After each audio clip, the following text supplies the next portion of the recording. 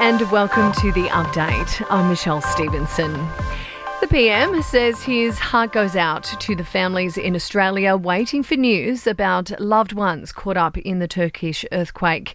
The body of a Sydney man has been pulled from the rubble by a relative who joined the search herself. Anthony Albanese telling Parliament there are a number of Australians still unaccounted for. One Australian has tragically lost their life in the devastation that has occurred in Turkey and Syria. Our thoughts are with all those who have loved ones back in Turkey, Syria and in the region.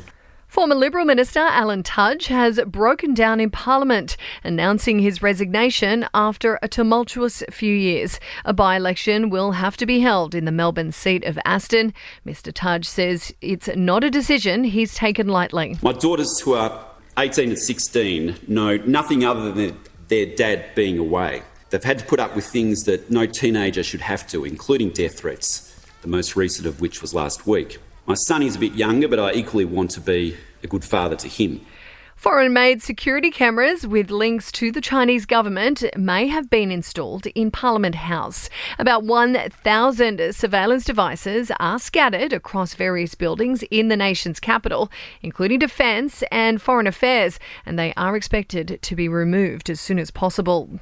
Now, the Commonwealth Bank and Westpac have joined their rivals in passing on that latest interest rate hike in full. Mortgage holders at all four major banks will now have to pay an extra 0.25% on their home loan. And Google's parent company has lost $140 billion in market value. Now, that happened after the launch of its new AI chatbot went horribly wrong.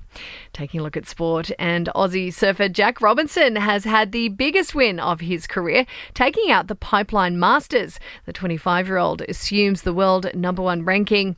And Women's World Champions Australia have suffered a surprise 3-wicket loss to Ireland in the T20 World Cup warm-up match. In your entertainment news, and fresh from winning the red carpet at the Grammys, it seems as though Cardi B would like to branch out her career options. The rapper has been tweeting that she'd like to start styling other celebs. Now, Dwayne "The Rock" Johnson has detailed exactly how he pulled off that Adele surprise at the Grammys. Apparently, the show's EP worked extra hard behind the scenes to keep those details under wraps. And Rita Ora's New Zealand hubby continues showing his love for his wife, Taika Waititi getting her first initial tattooed on his hand.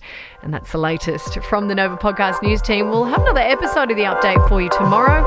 I'm Michelle Stevenson.